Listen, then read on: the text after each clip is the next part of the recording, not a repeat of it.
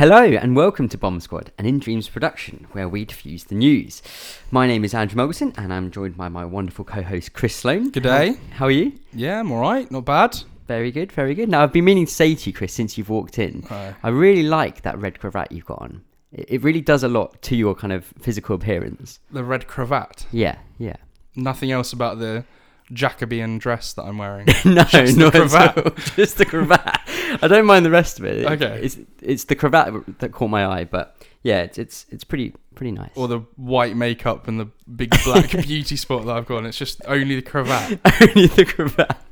And it's 2019. You can do what you want. Okay. Kind of. It's all fine. Thank you. I wasn't sure if I would go with the cravat because I had a ruff that I was going to put on instead. And I'm glad you did go for the cravat though. cool. It's very nice. Yeah. Well, yeah. How's your week been going? It's been good. I've put, as I mentioned last time, I've bought Persona 5. Oh no, I wasn't talking about gaming. I was just wanting to know how your week. No, generally. Yeah, just how have you been doing? Oh, one day to the next, Yeah. struggling through. Absolutely. Okay. Well, do tell me about your gaming week though. You did say about Persona last time, and you got that awesome deal. Was it 16 quid? Was it? Yeah, it was about 20, I think, but I got the Ultimate Edition or whatever it's called. Of course. It's been really good. I've played about 5 hours of it. Mm-hmm. Out of 100. I was about to say that must be like kind of halfway through the game. No, not quite. No. It's like 100 hours, so I've barely scratched. Literally where I've stopped and saved. It's just let go of my hand. Right. Which sounds bad because you're kind of over 5 hours through a game and it's just then. Still giving you tutorials. Yeah, but there's so much that you need to know about it, and there's so much that you have to learn before it can let you go and just play. So yeah, it's interesting. It's not like a sort of boring. I think some of the bits could be a bit quicker, but yeah, and especially if you've played other Persona games before, you're gonna know a lot of what it's saying. Yeah, you don't need as much, but no, it's been an interesting first sort of 5 hours or so. It's nice to play a JRPG again, a bit of turn-based combat. Indeed. I came on to you recently and I saw some of it. The visual art in that game is ridiculous. Like, it's so over the top, but in a very cool way. Yeah, it's just reds, yellows, and blacks. And everything's kind of like splashed onto the screen, kind of like almost like a graffiti kind of thing. And really cool. So the pause menu, and also when you're making your decisions, what you want to do in the combat as well, it comes up on the screen around your character like that. It's quite overwhelming to begin with, but once you get used to where everything is and what you need to do, it's really cool. I mean, just in terms of, I'll tell you a bit more about what the game is then. Oh yeah, no, definitely. That'd be useful actually, because I don't really have much history with Persona games, and so I don't even really know how their combat system works and everything, or what you are doing. Yeah, I mean, basically, I've only really played 4 on the Vita when it was released, and 4 Golden, I think it was called. But it's kind of similar to that in how the combat works. So it's all turn-based. You can, I think there's like 4 of you can have in your party at one time, and there will be a number of different enemies that you've got to fight, and there'll be weird kind of demon-looking things that are all sorts of different designs.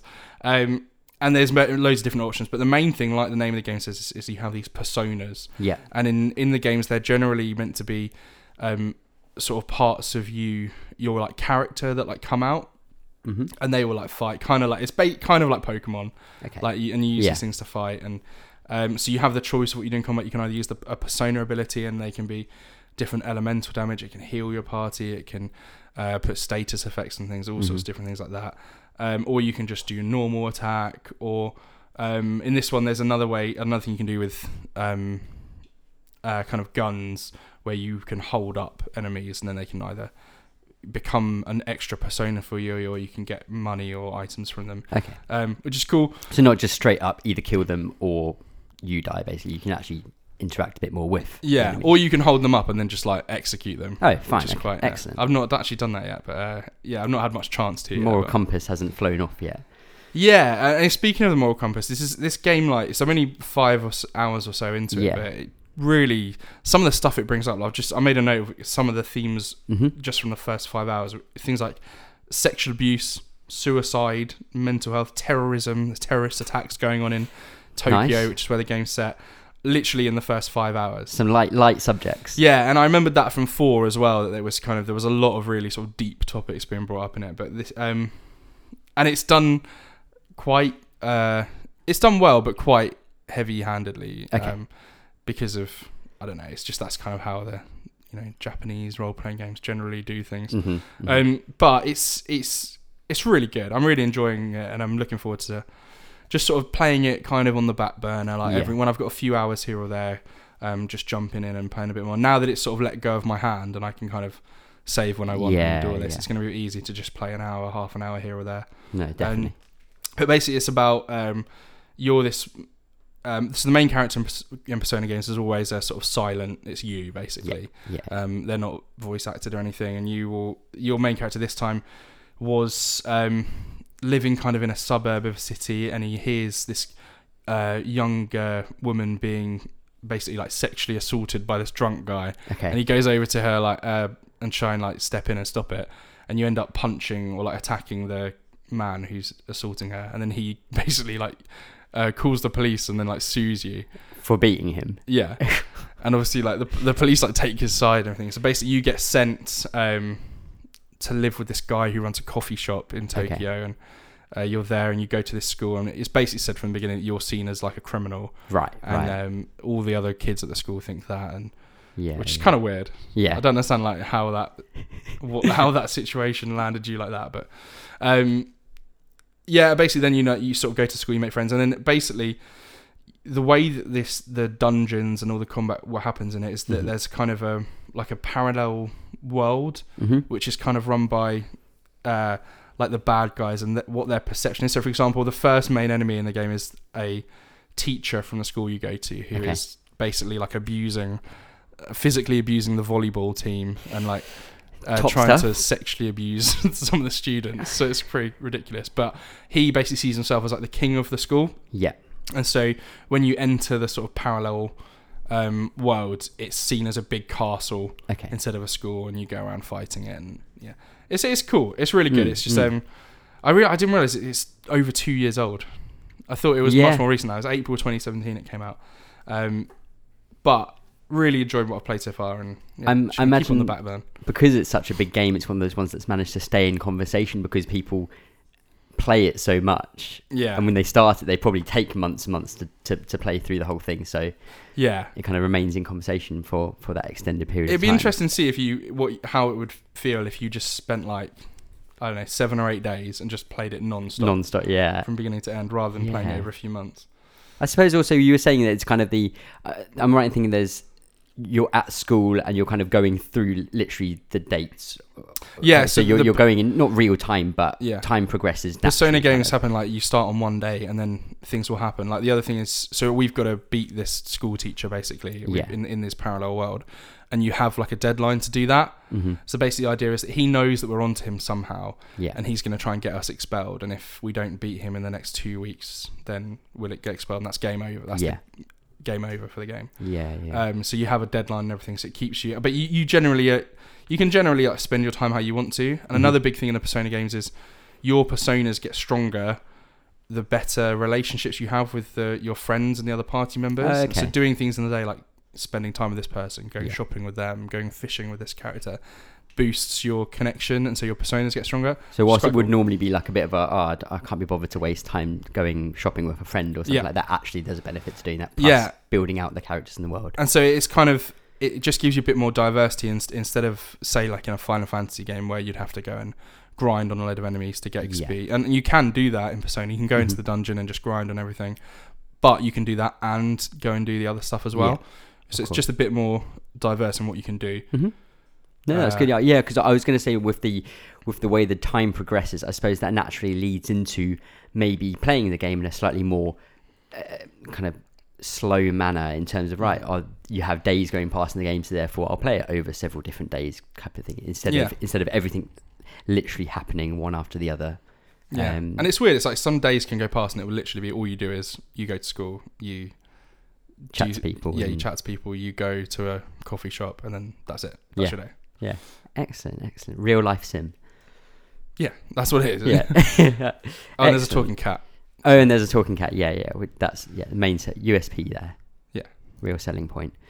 Excellent. Yeah, no, it sounds really good. I think it'll be good to check in with that further down the line, see how your thoughts have I'll changed. probably just crack on. I probably won't talk about it for a while when I get a sort of fair bit into the game before really have any bigger thoughts on it. But I just enjoyed the opening of it, really. That's kind of all I've played. But well, continuing on from what you were talking about last kind of episode with playing a VR game, you played Moss, wasn't it? Moss. Yeah. I, over the last couple of weeks, have been playing, I think you pronounce it Deracine, which is From Software, who are the guys that do Dark Souls, Demon Souls, Bloodborne, those kind of games.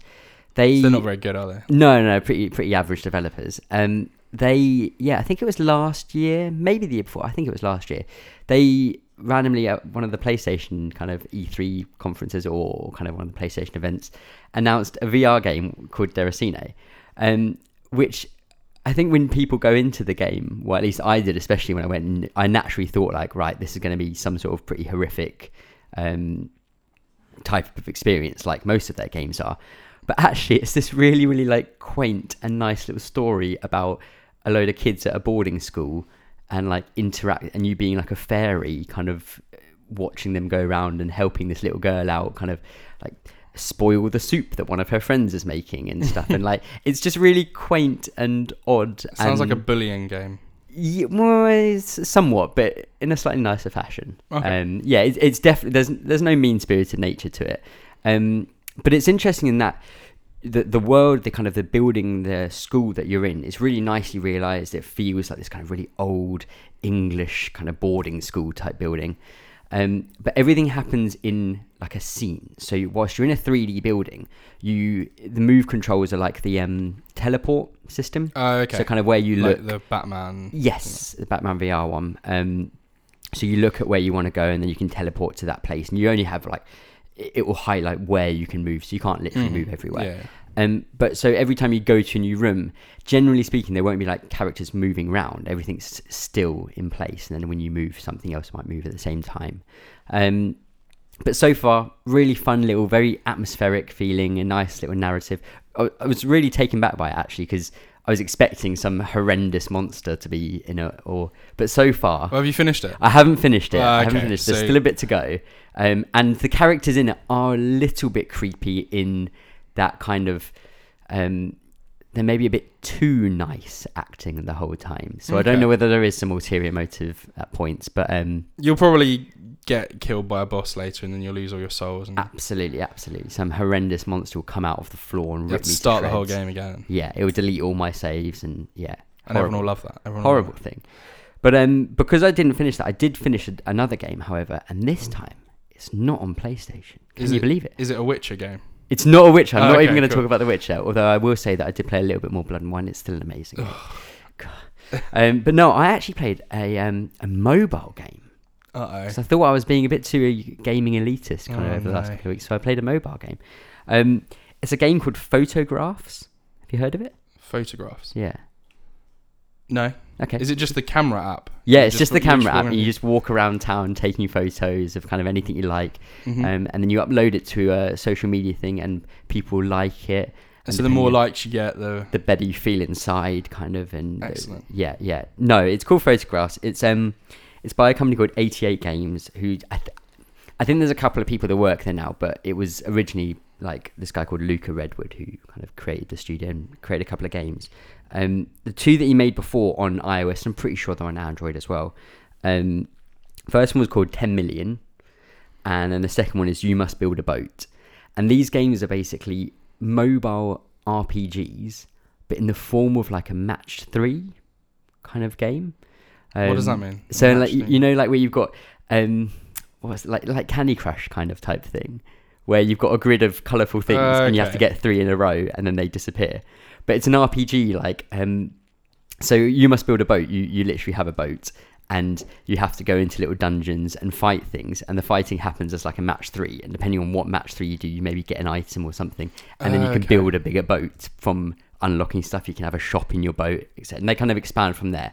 They're all, I haven't actually played either of them, but people rave about them. Like really, they are both on Android, by the way. To check. Perfect. Is Photographs on there? I didn't check that. Oh, check that while I say it. Yeah. So photographs. I heard a couple of websites talking about it. I was like, oh, this sounds interesting, because those other two, whilst people talk highly of them, and obviously they've got these kind of RPG mechanics, the whole match 3 element to me was always a little bit off-putting to me, because I've never been really into those kind of games. But then Photographs came out, and it's an odd one to explain, but essentially you are 5 little narratives, basically. It's broken up into 5 sections for 5 different characters. Each one about half an hour, 20 minutes, 30 minutes. Okay. So you can do it in like a train journey type of thing on the way into work or whatever. And you are set up with a scene, so there'll be maybe a little bit of talking with the character, and you'll kind of see maybe a bit of their life happening in this kind of pixel art, and then it will stop, and you kind of touch the screen, and your finger kind of zooms in like you're looking through a camera, and you have to zoom in on the little pixel art screen, and at the bottom of your camera it will have a written word like clouds or something like that, and you have to go and focus on top of the cloud that's in the picture, so it will give you a hint as to what you need to look at. Mm-hmm. Once you hold it over there, it will then snap a picture, and at that point is where the kind of game aspect starts. And each person's story, where you're in these kind of photographs, will have a different element to how you play the game. So I did one which was this woman. It was she was a teenager in for the GBU swimming team. So she was in a diving team. Okay. And she's kind of practicing and trying to get really good. And you go into the picture, and then all of a sudden the game becomes this little square, and you have kind of like Angry Birds almost. So you've got like a little slingshot type thing, and you're trying to get it into a little bowl of water. So you're angling it at the right way so that when you shoot, it ends up in the water. So the first one, nice and easy. Then you've got to bounce it off a wall into the water. Then you've got 3 different slingshots. Then you've got bouncing places. You've got to like make it go around the edge of the screen and all sorts. So they get more and more complex as it goes on. Yeah. So that was one of them as an example.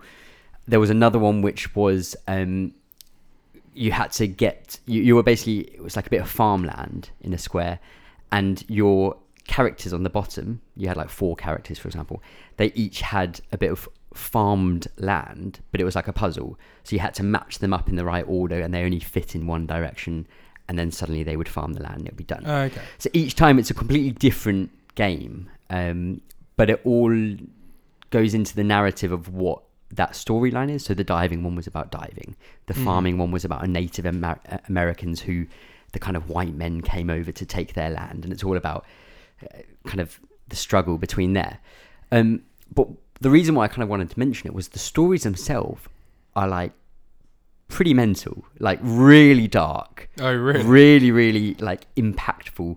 There's like straight up suicide happens in it. There's like talking of performance enhancing drugs and how that will affect you and your family and stuff. And they're talking about kind of settlers taking over people's land, and a newspaper that only spreads hate instead of love, and and what that then does to the country as a result, and the family business. And I was really taken aback actually by kind of just on the train, kind of going through these hectic stories.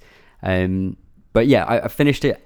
Really, really good. Hugely recommend it. Cool. Did you see? Was it Anna? It is on Android. Yeah, Excellent. It's 4.7 out of 5 stars. There we go. Pretty decent. Yeah. Only thing was though, I was looking at. I just saw the kind of splash images for. Yeah, I can see where this is going. No, it's probably not. It's a serious thing. Okay. Did he forget to put the graphics in? Oh my god. Like, it just looks. I did know where I was going. You did know? Yeah, he forgot about the graphics. He forgot about the graphics. Yeah. Terrible. Okay. All right. But no, I would hugely recommend it if you've got a bit of time. I think the last mobile game I played was probably Florence. Oh yeah, of course. Yeah, Florence. Love that game. Which was really good. Yeah. Really enjoyed that actually. The way everything, and it sounds like it's similar on what you were just saying. The way that actually how you played it links with what the actual story was saying. Exactly. It's really clever how it does that. And what I really liked about it is, so overall you may be looking at kind of 3-4 hours max, kind of. Yeah. None of the puzzles ever get too hard. You can, if you just stop for a second, think about it, you'll be fine. Yeah. But each story is about 20-30 minutes, so it's quite easy to just do one, leave it, maybe another day, come back, do another one, and they're all independent on their own, so it's nicely broken up like that. Nice. Yeah, which is so really recommend it. Yeah, definitely check it out. But what's that? I think it's time to diffuse the news. Right, Chris. So did you do it in time? You stopped it. Yeah. I'm worried one day you're not going to stop it and we're going to die. Yeah, no. Don't worry. I always stop the fuse. Don't worry. It's okay. Thank you. I'll never let it blow up. Right. So this week, the last 2 weeks actually, there's a lot more news than there was. Yeah, there wasn't last very much. Time we recorded. No. We ended up just ranting about Sonic last time. Yeah, which that's okay. We can do it again. We can do it again. Yeah. Let's leave. I've got nothing more to say about him. Except he's ruined my sleep. Right, so I've got a couple of pieces here. They're not in any specific date order or anything like that. The first one I had, which I think we'll just bring up the fact that it's news, but we will potentially go more in detail with this maybe in a future episode, maybe even next. Maybe episode. Next time or the time after. Yeah. So, PlayStation had one of their is it State of Play, which are they're kind of 20-minute long little YouTube streams they do where it's kind of like a Nintendo Direct, isn't it? Yes, exactly, like a little mini update on some new game announcements, some updates on old games, and kind of trailers for things. So I think there was a bit about Monster Hunter World with its kind of snowy expansion that's going to happen. There was a Predator game that's been made. Yeah. It was like a second party. Friday the 13th guys. Yes, yeah, which is being published by Sony. So cool. I imagine it'll also be on PC because they've done that quite a lot with those kind of multiplayer type things. Do you think is it going to play the same? Like one person's going to be the Predator and everyone else is going to be. I think you're going to have one Predator and then a team of army people. That's going to be cool. Well, it's going to be interesting though because the Friday the 13th one was funny because it was balanced because Jason Voorhees is really slow and but the Predator's it's so overpowered as an individual. Yeah, that'll be interesting. Not I don't know, I might give that a go. I'd be interested in it. If you can get a group of I guess how many it's probably 5 or 6 to play online, then that might actually be quite fun. No, for sure. But the big thing at the end of this State of Play was they were like, right, here's an update on a long-awaited game that you've all been waiting for. And I was like, oh, what's this going to be? This is at 11:30 at night. You watch it live? Yeah, I was watching live because I thought it was going to be an update on Death Stranding because Hideo Kojima's been posting a lot of images of him editing a trailer and stuff. So I was like, here we go. And then E3? No, Sony aren't there, are they? Sony aren't at E3, but I think they'll do something. Maybe just before. Yeah. Something's coming soon with that game, in terms of trailer-wise. But yeah, so then all of a sudden they were like, long-awaited game, and I was like, Death Stranding. And then it started, and it wasn't. I knew straight away, and I was like, Final Fantasy VII Remake. It's got to be. Yeah. And it was. We had Final Fantasy VII Remake reintroduced to the public again after what the initial announcement was back in 2015, I think, at E3. Yeah. 2015, you had a CG trailer with maybe a bit of gameplay. There was definitely a bit of gameplay. Yeah. A bit of the combat. And then it was just a tiny little bit from the opening sort of Midgar section of the game. Yeah. Which is kind of all we got here, kind of as well. So similar to the surroundings. Yeah. I think there might be a reason for that, but I don't want to go into too much. I don't want to talk too much about it because there's a lot we can. Absolutely. I think the fact that it's come back. Then Square Enix said kind of, please tune into our, you will see more in June, which is basically, it's going to be at their E3 conference. So I imagine we'll get a big gameplay segment release date. I imagine over the next 2 episodes, we're probably going to talk quite a lot about this game. Yeah. So just really briefly, I don't know how much more you wanted to say about it, but how much... That was basically it. What was your impressions of the trailer? Do you like it? It looks good or... Yeah, I enjoyed it. Okay. I really enjoyed it. As the person who has no Final Fantasy VII knowledge at all, I enjoyed it. Cool. I thought it was quite exciting. I did see a little comparison with the old version of the trailer, and I thought the menu in the new one, I wasn't that keen because it looks like it's gone a bit more kind of action orientated instead of being a menu based thing. Even though I knew it wasn't going to be turn based. It's less like each button is mapped to a command instead of do you want to attack? And then you go down a list. But my general thing was, that was quite exciting. And I wasn't expecting it, so... Yeah. I thought it was a cool looking trailer. I just wished it was turn based. Yeah, of course. But then I've read a lot of stuff around it as well when it happened, and there's a lot of people saying, well, if they were just going to make it turn based and exactly the same, then kind of what's the point? Yeah. So then potentially. I think the only other thing worth saying at this point is just that they did confirm, although not in the trailer, they did reconfirm it is still episodic, because there were some rumors that it was not going to be that, and they'd gone against that idea. But no, it is still episodic, which I do think means, I think there's a chance that in June we have E3, they full release it, kind of, or talk about it again properly with a proper gameplay trailer, etc. And I think we get a release date for episode 1 of it. Yeah. And do you think it's next year? Just before the end of the year? I'm going to be bold, and I'm going to say it's before the end of the year. Whew. Okay. What are you saying? I don't know. I kind of think that as well, because I think also what all of everything we saw in the trailer is from fairly early. Yeah. So that could all just be from episode 1. Yeah. Absolutely. I just worry though. I suppose we're talking about it now though, but whenever we've had episodic games before, Telltale, the Life is Strange games, it's always been a case of you buy the season pass or whatever, and that gets you every game, and then it's always ended up being, let's say it's 5 episodes and it's a 25, let's say £30 season pass. This is not going to cost that. No, this is going to be expensive. Yeah. Can you imagine if the season pass is like £100 or I can actually see that. I can actually see it being that. How many episodes? We don't know how many episodes. Let's leave that for next. Let's leave it for next time. We'll probably theorize. Man, I think that game's this is gonna be one of those first times. We've been expecting it for ages for games to sort of increase in price a bit. Yeah. But I think this is gonna be the turning point for that, because I think £60 for episode 1. No, I don't think it's gonna be quite that, but I think it's gonna be maybe half that. Yeah. Okay. Interesting. Okay, well, we'll move on then from that, because we'll discuss that more in the next episode. So I just had a quick little article here. This is one that kind of flew under. I feel like it's flown under a lot of people's radar, because I just don't think anyone knows about it. I don't think it's really that important or big. However, when I looked into it, I thought it was kind of cool. There is a game called Project Boundary, which I'd never heard of before, but apparently it was originally announced in like 2014, I think. So it's been going on for ages. But it's this 14-person Chinese indie team making a multiplayer shooter, which straight away you're like, okay, whatever. Great. Why is this interesting? Well, the interesting thing about Project Boundary is that it's entirely zero gravity. So you are imagine like a spacesuit, and you are flying around like the ISS on the outside of it, trying to shoot. Oh, cool. So it's 2 teams of 5. Multiplayer only game, but yeah, the whole idea is that you're in space basically, and you're flying around a spaceship.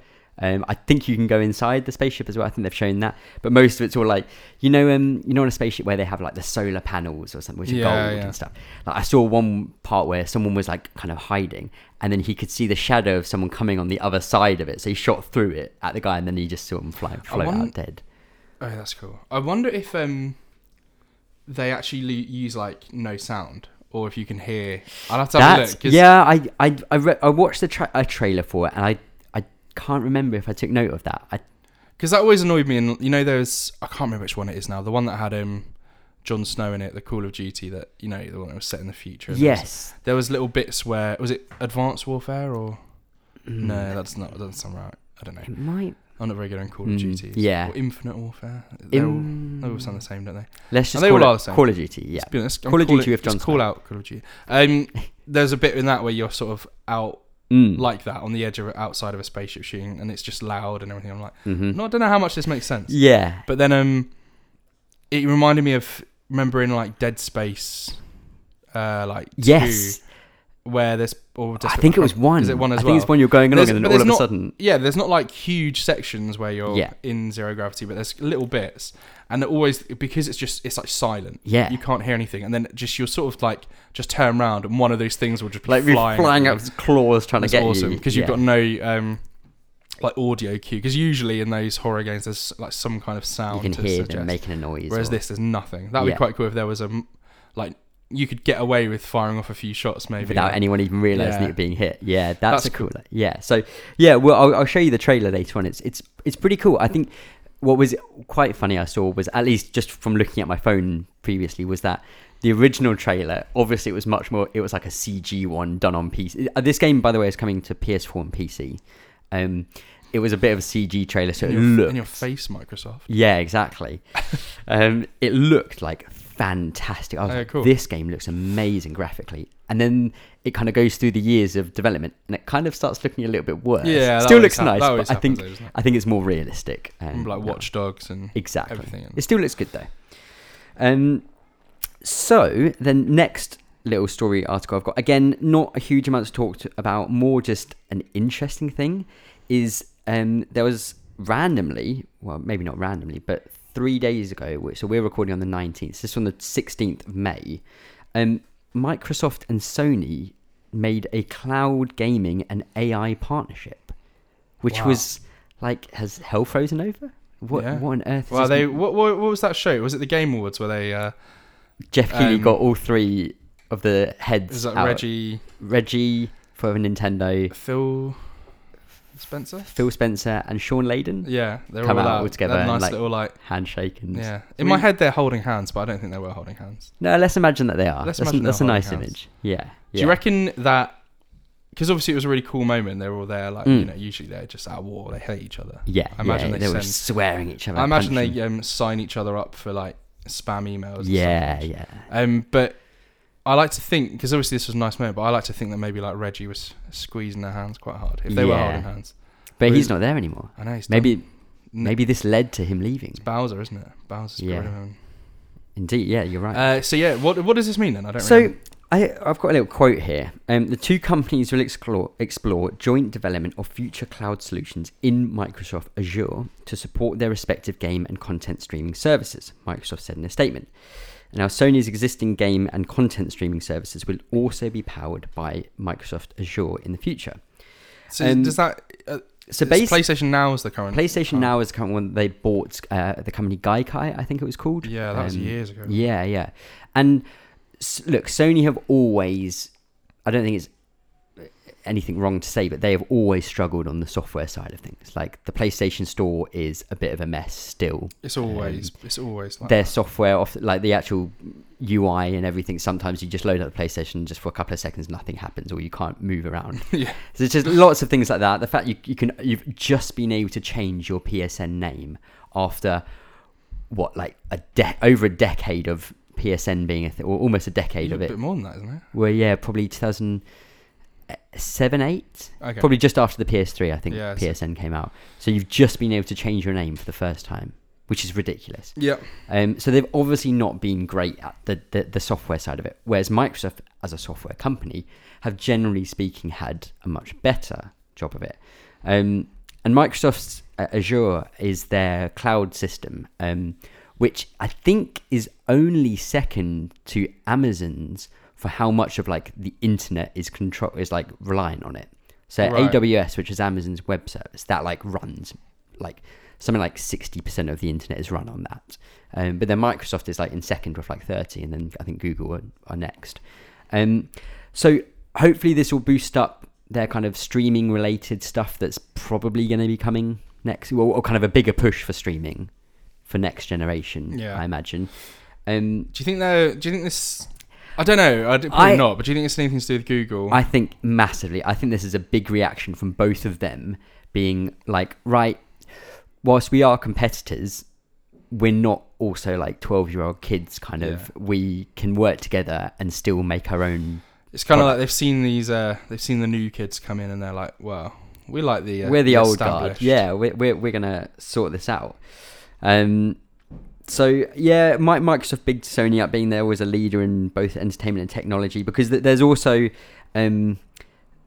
alongside the cloud gaming stuff, there's going to be collaborations on semiconductors and artificial intelligence. So Sony, I think, have had quite a bit of history of semiconductors and like chips and stuff like that. So they will obviously lend their expertise on that side of things, and probably just general gaming nature because they've been in the game longer than Microsoft. But yeah, I just thought it was an interesting thing to hear and see happen. But I personally think it's a bit of a reaction to Stadia. And I think Amazon also have a bit of a gaming push going on. I think they're going to be... Well, you'll remember what game they made. What game did they make? The Grand Tour. Oh yes, you're right. On the first episode, still your game of the year. Still Bomb Squad's official game of the year. Yeah, well. yeah. So don't forget about that. I refuse to. Another little bit of a small little story, not much to talk about. Minecraft. Oh yeah, that blocky game we all love. Yeah. Has just had its 10th anniversary. Can you believe it's been 10 years since Minecraft? Yeah, kind of came out. I believe that. It's now sold over 176 million copies, which unofficially / officially, potentially, kind of, no one's really sure, makes it the biggest selling game of all time. Behind or just in front of Tetris. But Tetris is... People aren't how really do you count Tetris? Well, exactly. That was the thing. No one's really sure how to count Tetris, but people are now saying that Microsoft I think I'm happy for Minecraft to be number one. Something which really blew my mind was active install base. So we think of like active users, basically. We think of one of the biggest games that has happened in the last couple of years was Pokemon Go, where literally even kids' parents were getting involved with that. Yeah. So I think at least according to this article, at its heyday, Pokemon Go was like around about the 20 million player mark. So 20 million people all playing at the same time, basically, or kind of at roughly the same time. Minecraft has 91 million active players currently. Like, I feel like I don't hear people talk about Minecraft that much, but it must just be like so synonymous now that just people just forget to talk about it because it's just part of life almost. Yeah. And it's kind of like replaced Lego, hasn't it, for kids as well? I was going to bring up that I think it's done an incredible job of just becoming commonplace now in that it is digital Lego. It's not even like a novel thing to say about it. That's just is the way. Like there is Minecraft for schools. So Microsoft give out a free version of Minecraft to schools for people to learn how to build things and create things. So it's becoming part of curriculum almost as well, which is crazy. But yeah, good on it. I think it's. And they're not just releasing. So as a side note, I was going to say AR game. Yeah, they've announced Minecraft Earth, which is just in beta currently for iOS and Android. And the idea is basically Pokemon Go on steroids. With it, I think you through your phone, your kind of augmented reality, you can create stuff in the world. But as far as I can understand, I think the things stay there. So you can go round and like build something in a shopping centre, and then when you go back there, that building will still be there when you look at it again. But people can go and like knock it down. They can go knock it down. They can build things on the side of it. So you're almost going to be living in an augmented reality, real life world of Minecraft, also being played on top of it, which is exciting. I think it's quite a cool idea. It makes me think like if they can get a kind of glasses. Or like a glass thing so you can just see it.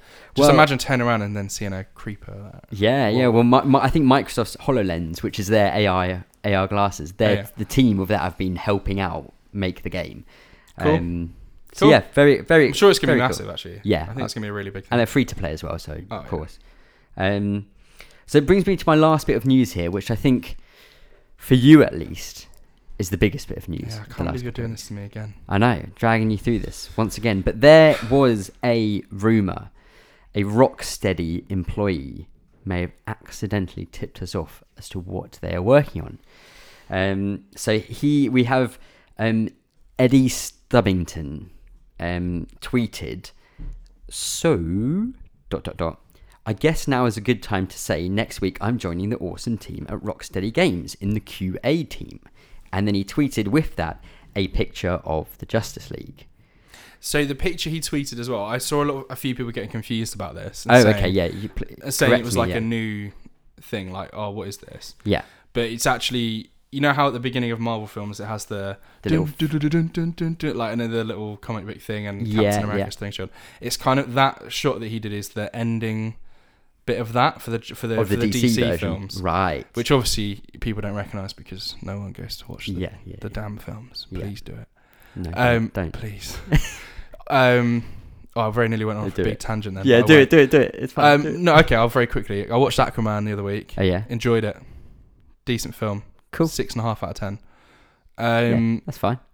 Then I was looking. I've been very closely following the list of highest grossing films of all time. Okay, yeah. Because I can't wait for Endgame to overtake Avatar. Yeah, which is happening soon. It's gonna next 2 or 3 weeks. I think. Yeah. Because it obviously started to slow down now. Yeah. But I sort of was looking at the franchises that had made the most. Okay. Oh yeah, cool. And obviously, so then you go through, and I think the DC extended universe is fairly high up. Obviously, like Aquaman made 1.14 or 1.4 it definitely billion. went over the one. Beat Captain Marvel.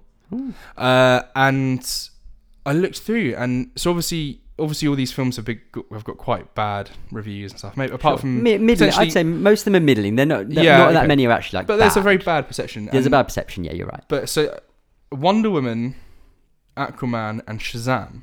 Mm-hmm.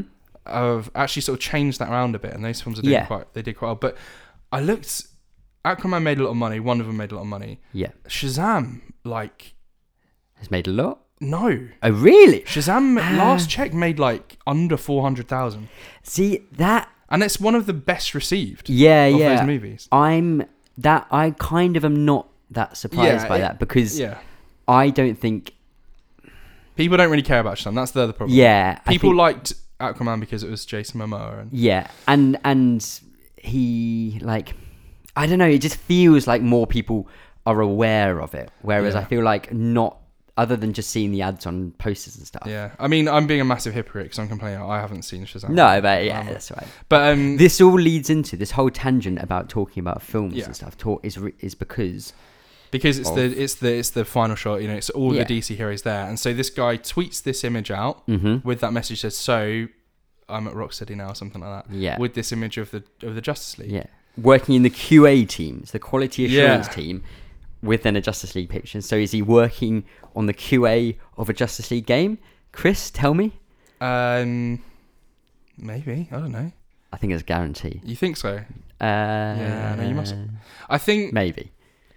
I don't know, man. It might be, but it could. How do you? Right. Let's go into a hypothetical situation here.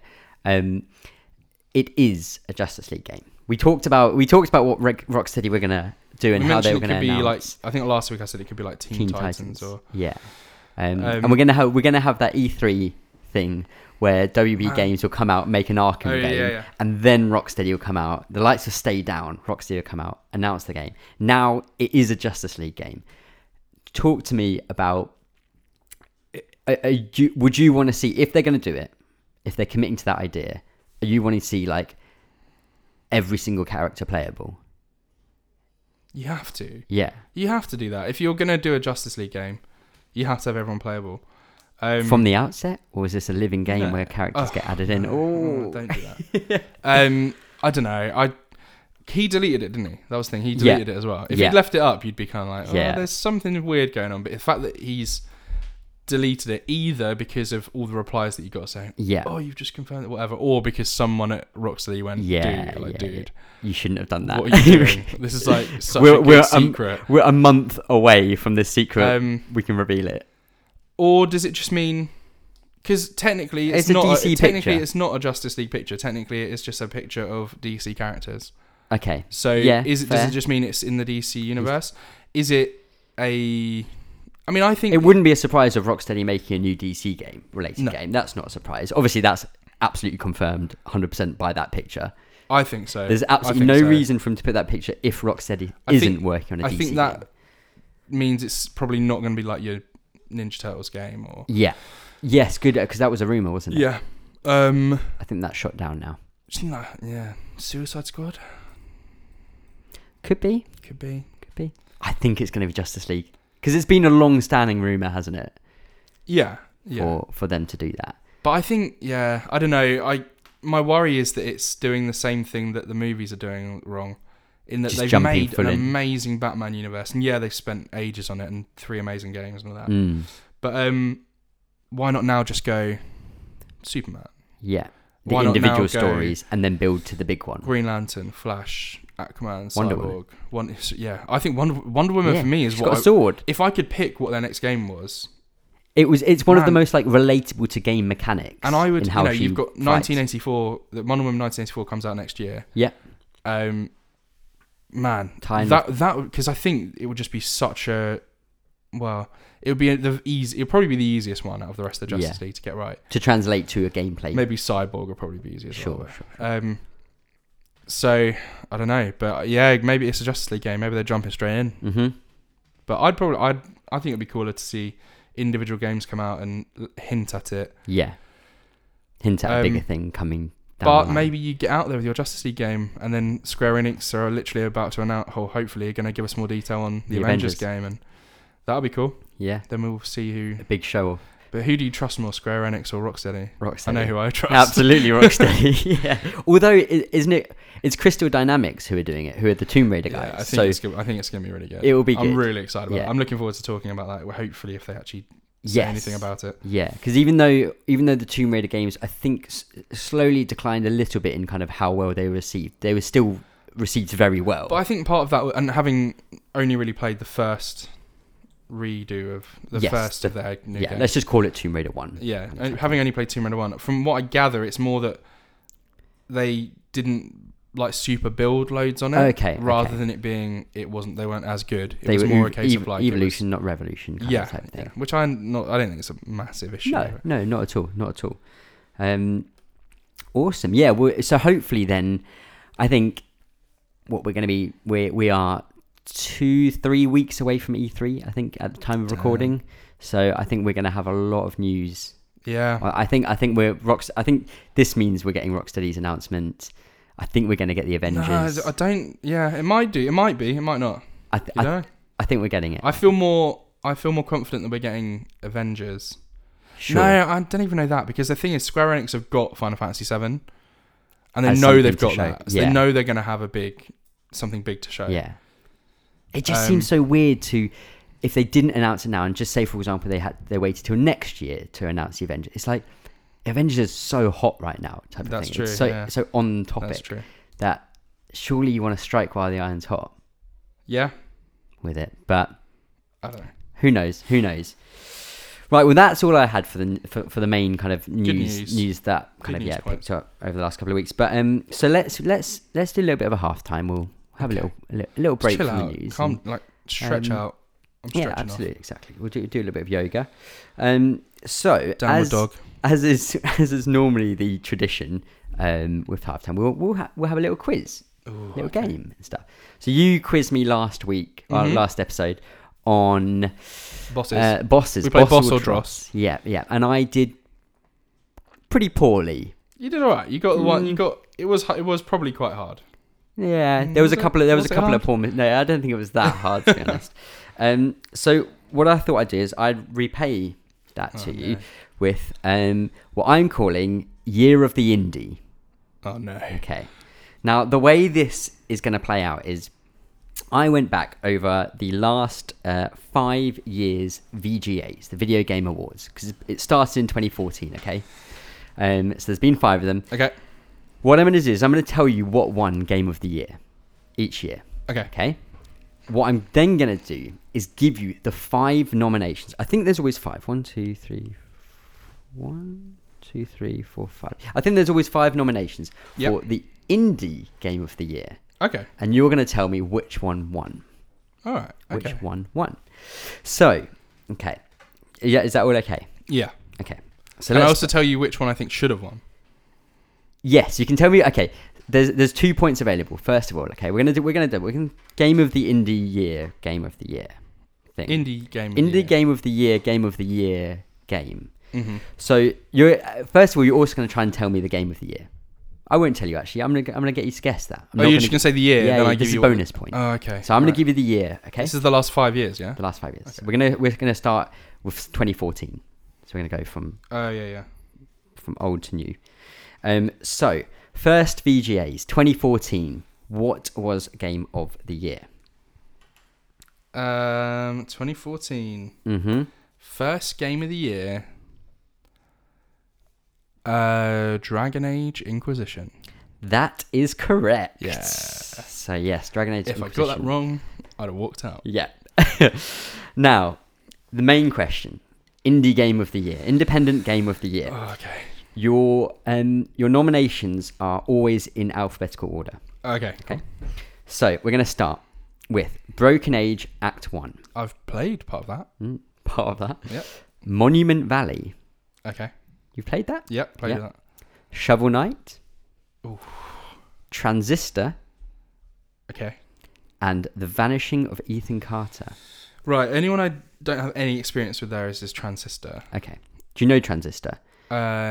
It's the one with the woman with the giant sword, and it's kind of 2.5D walking around. Yeah. Really cool art style. Yeah. I think Broken Age, Monument Valley, Shovel Knight, Transistor, Ethan Carter. This is hard because I'm between Shovel Knight and Monument Valley. Okay. I think was it Monument Valley? I'm going to go with, I think it was Monument Valley. Okay, is that your final answer? Yes. Okay. Yep, lock it in. Locked it in. Right. Is that right or wrong? It's wrong. Was it Shovel Knight? It was Shovel Knight. Yeah, I was going to say I think it should have been Shovel Knight. Yeah. So... Okay, so I was wrong. So, got the bonus point, though. Got the bonus point. Oh, for saying the real one. Yeah. I think I'm not going to be very good at the main game of the year. No. Yeah, obviously this is tricky because I'm not giving you any help. Yeah. But... I only remember that because I remember it being the first one. The first one, yeah. Yeah. So, 2015. Okay. Game of the Year 2015. I will give... the only hint I'll give you is that I'm pretty sure it won basically every Game of the Year that year. So this is a game which, when it came out, dominated awards and the like. Okay. 2015. 2015. Mega game. I don't know. I'm gonna guess on everything. I don't know. If you can't guess, don't worry. I feel like I should make a guess, but I just can't make a clever guess. Yeah. I'm going to say Metal Gear Solid 5. Good shout, because it's that year. Is it that year? Yeah. It is that year. However, it was up against... I really want to get the actual awards up as well for this. Yeah. Let me get these together actually, because this is quite exciting. I'm pretty sure it was also up against Bloodborne. Oh, big year. The same year. Actually, just very quickly, I'll just tell you what 2014's nominations were. Yeah. So we like to see what go everything's up to. So Dragon Age was up against Bayonetta 2, Dark Souls 2, Hearthstone, and Shadow of Mordor. Yeah. So maybe justly deserved, maybe not. I don't know, man. I some good games in there. Yeah. So this year we had Bloodborne. Yep, 2015. Fallout 4. Okay. MGS 5. Super Mario Maker. And the winner, The Witcher 3 Wild Hunt. Yeah. Good games that year. Really good games. That's a solid year. Now, best independent game. Okay. We have Axiom Verge, Her Story, Ori and the Blind Forest, Rocket League, and Undertale. Oh, man. Again, what a year. Her Story. No, Rocket League. Oh, man. Yeah, can you believe it? Fair enough. Huge game. Huge game. Her Story should have won that. Yeah, I agree. Wait, what else was there? Because there's something else good in there as well. Ori and Undertale. Undertale's one of your favourite games. Sick, yeah. So we're gonna jump straight forward to 2016. Was 2016 or 2017 the big one? 2017 was the big one. Okay, go on. 2016. 2016. I'll give you the game of the year. Can I guess straight away? Yeah. Do I get another guess? I want you to tell me what the options are. Oh no, I don't get it, do I? No. I think Uncharted 4 came out the year. It did. Was it Uncharted 4? No. Okay. The nominations were Doom, Ooh. Inside, Overwatch, Titanfall 2, and Uncharted 4. Well, I'm going to go straight on the record and say that Uncharted 4 should have won that. No, was it? Was it Overwatch or Inside? Overwatch did win it, yeah. I think it won most of the awards that year. Kind of, I think, just through sheer number of people playing it at the time type of thing. Not a good year, but... Good game. Yeah, good very I good liked game. Overwatch. Best independent game. So the real crux of the question here is... So your nominations are... Firewatch, Hyperlight Drifter, Inside, Stardew Valley, The Witness.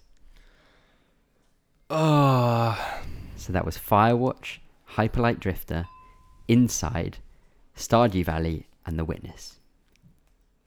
Man, I've played quite a few of these as well. This quiz is hard. Sorry, this is a really hard quiz. I don't think it was The Witness. I've got a feeling I just remember it not winning. Stardew Valley. So Stardew Valley, Inside, Firewatch, and Hyperlight Drifter. I don't think it was Firewatch. Mm-hmm. Okay. So Stardew Valley, Inside, Hyperlight Drifter. I just got this feeling it might be Hyperlight Drifter, and it's the only one there that I didn't play. But I'm not going to go there. I'm going to say Inside. Correct. Yes. It did. It had a Game of the Year nomination as well. So that's what tipped it for me. And Inside's crazy, man. Yeah, absolutely. Stardew Valley, though. Yeah, what a game. Crazy good game. What a game. I love that game. One man. Played it on Switch. One guy did the whole thing. Yeah. Really cool game. Very cool. 2017. What a year in gaming, eh? What a year. Yeah. I'm worried I'm going to get this wrong. Right. Game of the Year.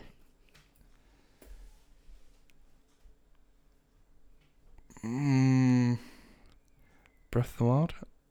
Correct. Yeah. The Legend of Zelda Breath of the Wild. The other nominations were... Wait. Odyssey? Yeah. Did Horizon get nominated? Yeah. Yeah. 2 more. Oh, it was a nuts year, wasn't it? Yeah. There wasn't any more Nintendo because it was Breath of the Wild, Odyssey, Horizon. 2017? 2 years ago? Oh, Persona 5, yeah. Yeah, I can't think of the other one.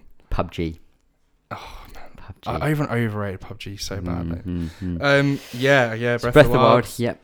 I played... That's the year. I played like 4... I know I didn't play PUBG. I didn't really play PUBG, and I'm now playing Persona, but I played all the other games. Mental also. As well. Other winners, other games that came out that year. What Remains of Edith Finch? Yeah. Cuphead. Damn. And obviously the most important things being the best score / music and best audio design. Oh, of course. The winners obviously being Nier Automata and Hellblade. Yeah. I mean, 2017. Two more games that could have been Game of the Year type. 2017 and 2018. My goodness. However, the important thing was... indie game. The best indie game. Your nominations are... Cuphead. Hellblade Senua's Sacrifice. Night in the Woods. Pyre. And What Remains of Edith Finch. So hang on. We've got... So it's Hellblade. What Remains. Cuphead. Night in the Woods. And Pyre. So I'm saying it's between Hellblade, What Remains, and Cuphead. Okay. I can't remember. Was it like... I feel like I want to say Cuphead. Okay. Are you saying Cuphead? Yeah. I'm going to say Cuphead. Yeah? You're right. You'd be right in saying that, yeah. That year, 3 games picked up 3 awards. Mate, Cuphead, Hellblade, and Legends of Zelda. Yeah. Breath of the Wild. All picked up 3 awards. And that's nuts that Mario Odyssey didn't get anything there. What a game. It joined top nominations. Horizon as well, man. Yeah, again, also joined top. Games. Now we come to the last year, 2018. God of War. Game of the Year, yes, God of War did win, yes. Yeah. Up against? Spider-Man. Yep. Red Dead Redemption 2. Yeah. I can't think what else was there that year. No, can't remember. No. Odyssey. Assassin's Creed Odyssey. Oh, yeah. Celeste. Yeah. And Monster Hunter World. Yeah. Good year. Yeah. Good year again. Yeah. So then we come to the most important thing. Okay. Indie game. I'm not sure I remember this. So the nominations were Celeste, Dead Cells, Into the Breach, Return of the Obra Dinn, and The Messenger. Good set of indie games. Dead Cells, man. Great game. I'm going to say... My answer's going to be Celeste. Okay. The real answer should be Obra Dinn. Okay. You'd be right on both accounts. Do you know what? Very worthy winner though. Celeste, yeah. absolutely it's fantastic. really good. Really good. Amazing. Return the Obra Dinn though, man. Wow, what a game. So original as well, man. Exactly. I was thinking about something else recently where I was thinking about such an original concept. And it was, what was it that I was thinking of? Because obviously when we played Return of the Obra Dinn, we were like, wow, this is so refreshing and interesting and a new feeling as a game. Oh, it was Her Story. I was looking up stuff about Her Story. Such an innovative way to play a game. Yeah, and I recently Day 9 on YouTube. He put up a big a playthrough of Obra Dinn. Yeah, with a couple other people, and I started watching a little bit of one of them. I was like, oh, so good, it's such a good game. We'd love to kind of have more of that type of thing. But we'd love to see Lucas Pope do another thing as well. Yeah, definitely. Yeah. Very good. Well right. done. Yeah. So out of a possible 10 points, you scored 6. 6 out of 10. 6 out of 10. That's right. 3 out of 5. Above average. Yeah. 60%. Excellent job. Gryffindor. No. Hufflepuff. I'm Gryffindor. Hufflepuff for life. Hufflepuff for life. Yeah, absolutely. Well, yeah, good job on that, Chris. Come on. Yeah. Hi guys, it's time for how long is it until we can play Pokemon Sword and Shield? This week it's 215 days until we can play Pokemon Sword and Shield. Thanks for listening. Okay, yeah, so now next I thought maybe we can move on and do kind of what we said we were going to do last episode and we kind of ran out of time, was have a bit of a discussion on VR, because I know virtual reality. Yeah, you played a bit of Moss, well you played all of Moss actually. Yep. And finished it, mate. We've both been, I think I was quite quick to jump onto the VR train, and you joined a little bit later. Yeah. And since then I think we're both pretty big on VR, like we enjoy it. Big on VR. Yeah. Pretty big on VR. Yeah, definitely. So yeah, just a bit of a wider discussion over some of the highlights I suppose we've had is really what we're getting at here. So I thought I'll kick it off actually with. Go on. Obviously I've talked earlier about Deracine, so I've kind of done the talking on that. I think it's a really interesting little experience, not too expensive, fairly short, 4 or 5 hours long, but just a nice atmospheric narrative piece if that's what you're looking for. But one of my, and maybe even last year's game of the year for me, was Tetris Effect.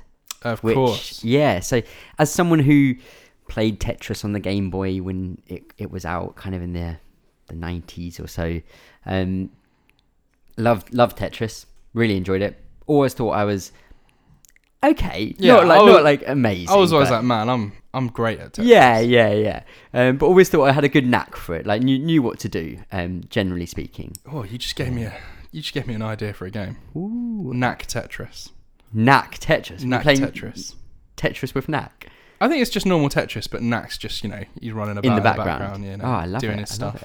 Perfect. But Tetris Effect comes around. I saw a trailer for it, I think in the E3 before or something like that when it first got announced. I was like, whoa, this looks pretty trippy.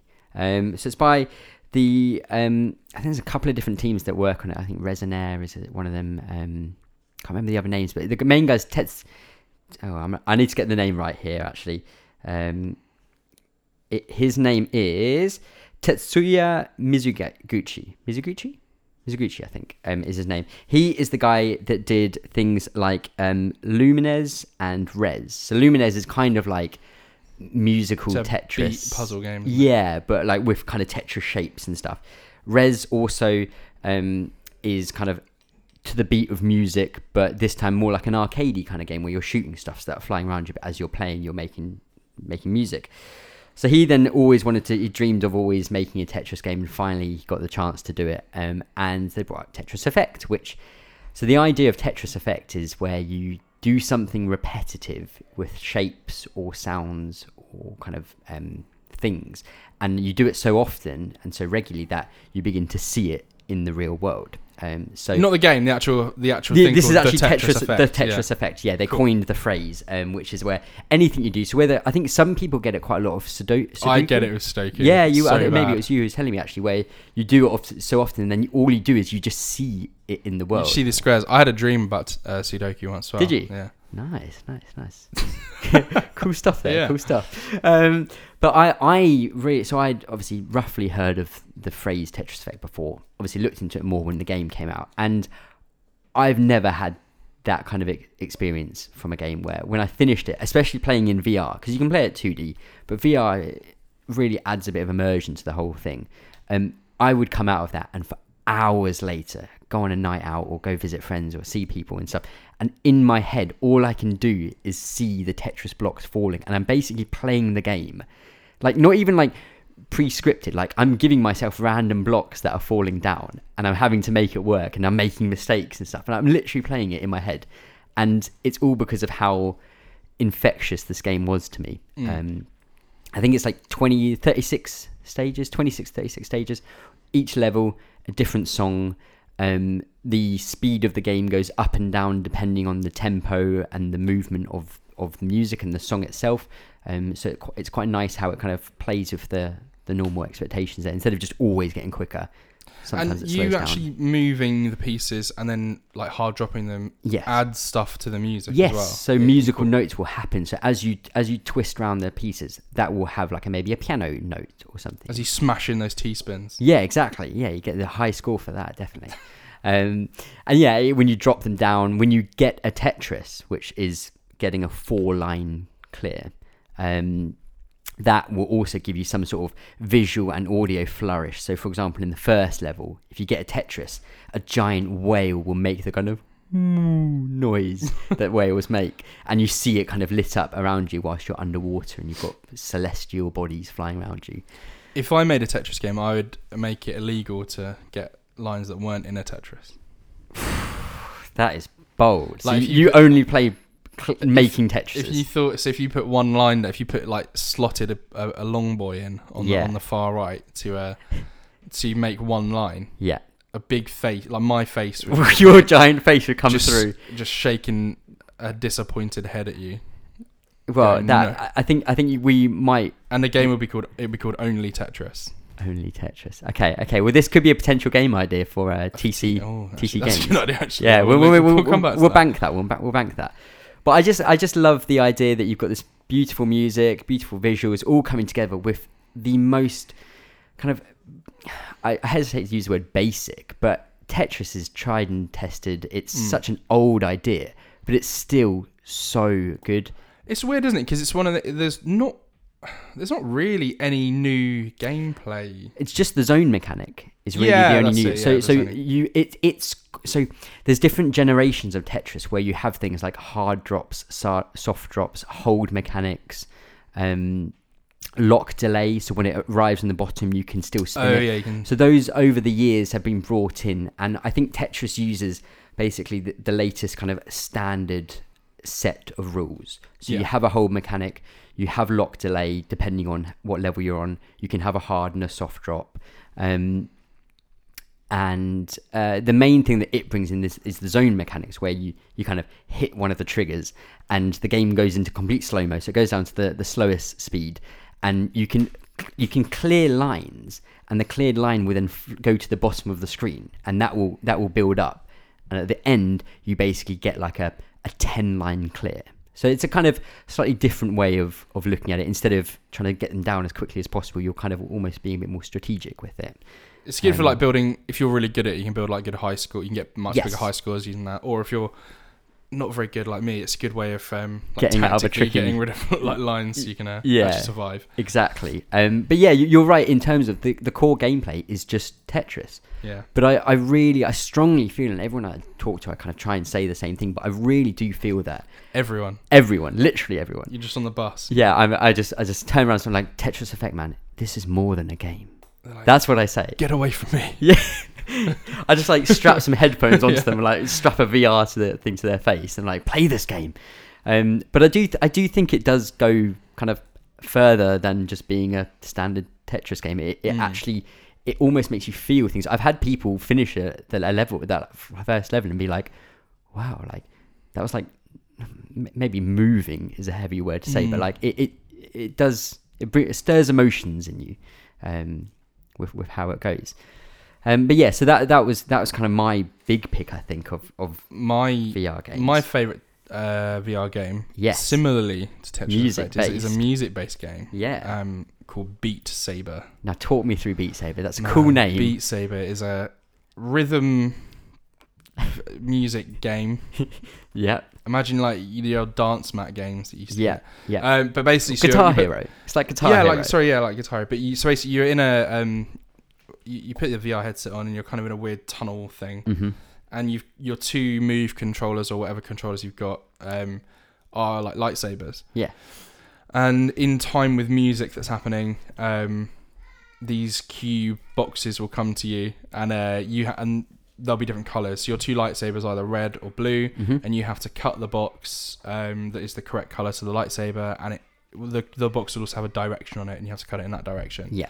So right, left, up, down. Yeah, and some of them just have a dot, and you can cut them in any way. Yes. And there are bombs that you're not allowed to hit. You have to duck or move out of the way of large walls that come in at you. They're kind of like laser walls, aren't they? Yeah, like, kind of like that game show. What's that game show called where you have to... We have to get into a position. The hole. Is it like that? No, what's it called?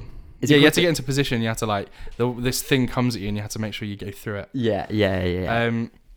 It's a VR version of that. Yeah, and so you have to do that. And heavy drum and bass. And so the first time you play it, you're getting used to it, and they're very easy levels. It's really kind of like simple. And then I remember I played and I thought, oh, you know what? I might just... You'll try like a hard. Yeah. There's easy, medium and hard, and then I think there's expert or something as well. And you try a hard, and you die. So overwhelming. About 3 seconds, because if you make a few mistakes in a row, it just game overs you. Yeah, absolutely. And you just think, you genuinely think, I'm never going to be able to do that. That is impossible. And I remember playing, I think I just had maybe one day or something where I played it for about 3 hours. Yeah. And by the end of it, I completed every single song on hard. Nice. Just working through everything. And you think, how on earth did I manage to get to that point? I know now I've not played it for a few months. I'd go back and be dreadful again. But no, you get into that rhythm so quickly that once you...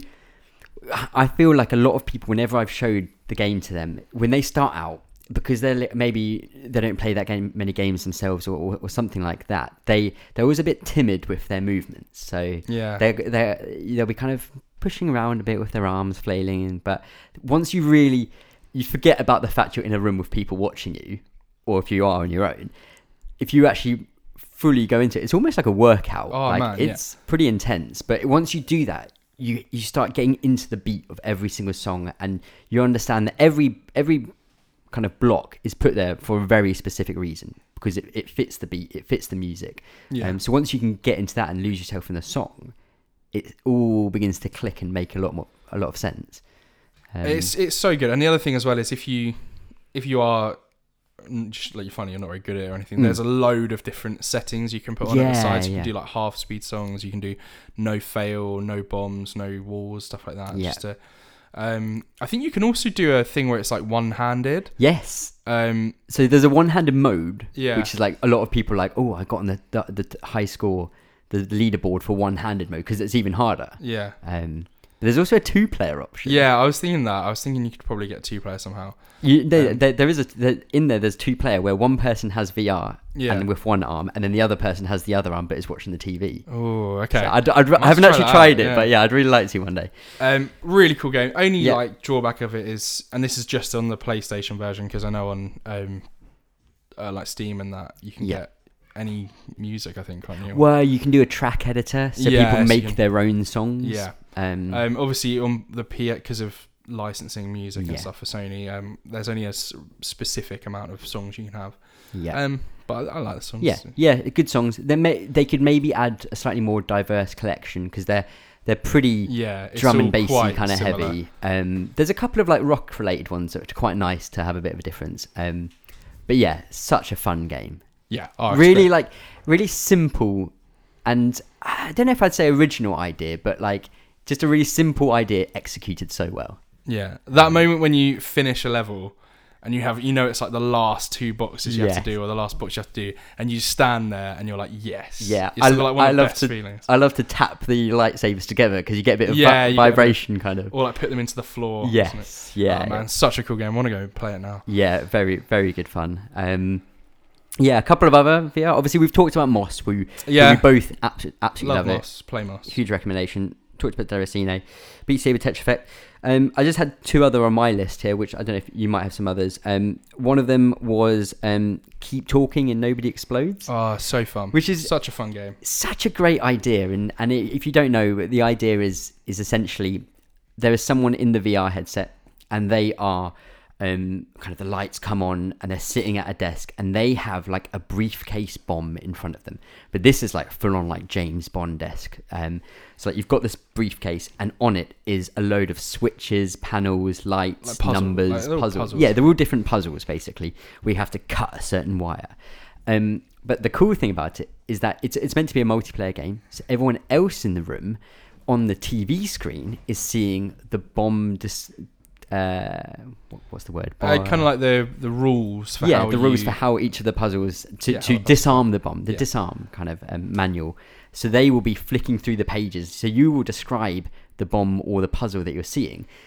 The team around you then have to find the right page and then follow a preset load of rules. So it could be, right, with the wires one, it could be like, right, how many wires are there? Right, there's 4 wires. Okay, right, if there's 4 wires... So it might say, if there are 4 wires, cut the white one first. Yes. And then it's like, oh, there's no white wires, so then you have to go to the next rule.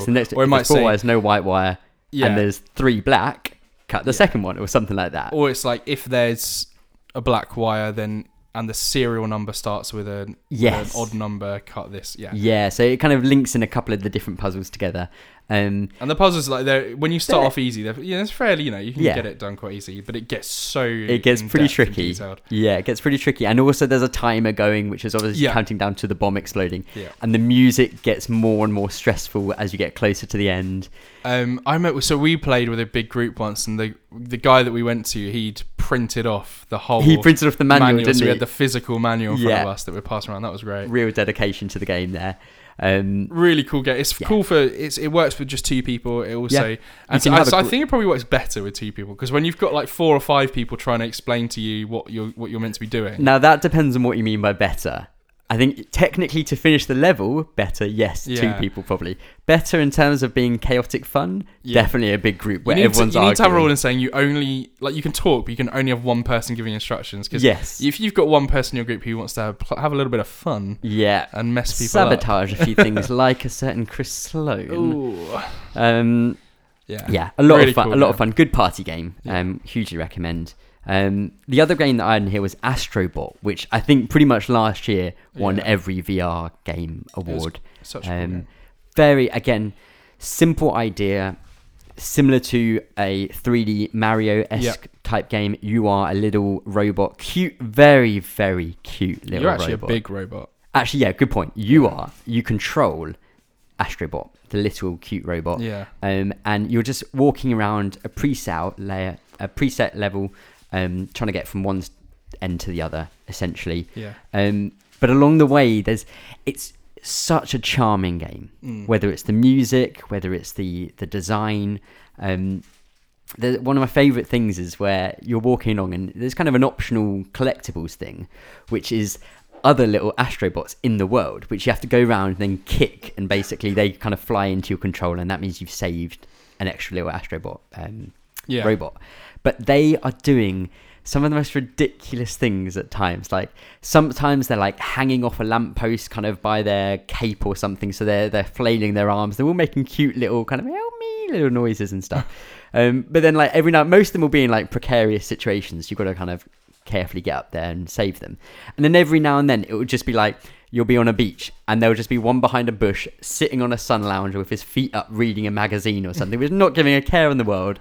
But there's just so much personality to them. I also really like the chameleons on each level. Yes, another little collectible. So you have to physically look at them for like 2 seconds, and they pop up and they're like, oh, and they run away, and that means you found them. But every single world is different themes, and what I found really refreshing and fun about it was that almost every level you go to, there's some sort of new mechanic or some sort of new idea that's brought in, and every time it's really refreshing, very different feeling, and it consistently does that throughout the 5 worlds that you go through.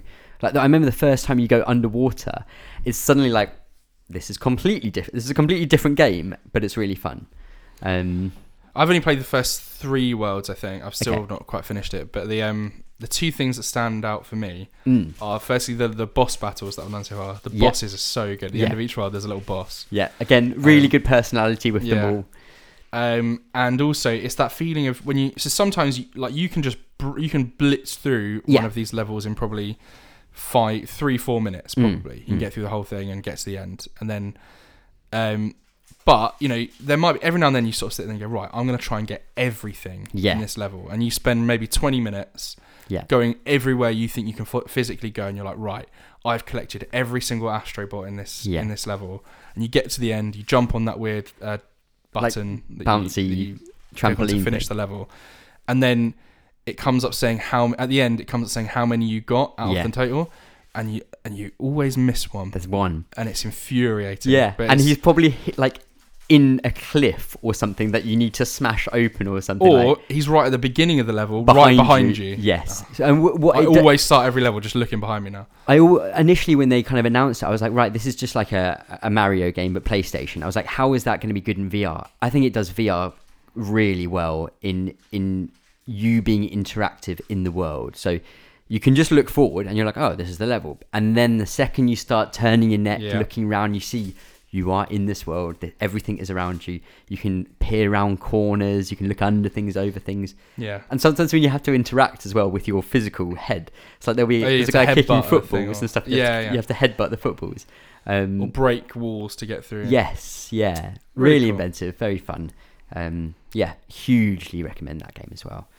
And as well, I think the other thing, because what put me off the VR for so long was just the kind of getting into it, I think. Of course. And obviously we've got PlayStation VR, which is probably, it is the most cheapest way to get cheapest way, and also the highest selling, I think, because of the fact it's the cheapest and so many people have PS4s. I mean, the starter pack is like £240 on Amazon. I think if you go to eBay, you can probably get it. You get it less for eBay, and they've done some amazing sales. Like, I remember there was around, I think either Christmas or Black Friday last year, they had like a starter pack. It came with the Move controllers, it came with Astrobot VR Worlds, and another game as well, I think. Something like Borderlands 2 or something, which also, by the way, Borderlands 2, the whole game is in VR, which is nuts, the fact that they did that. But that was, I think, like 180 quid for that whole pack. Absolutely mental. So you can wait around and get some pretty good deals on it. Yeah. Because when it launched, I think it was £350, which is the same as a like PS4 Pro. But yeah, it's quickly come down, which is great. So hopefully, next generation we will maybe get a PSVR 2. There was some rumblings, some rumours that maybe it won't even have a wire connected. It'll be wireless, which would be great. Good. The wire is kind of annoying. Yeah.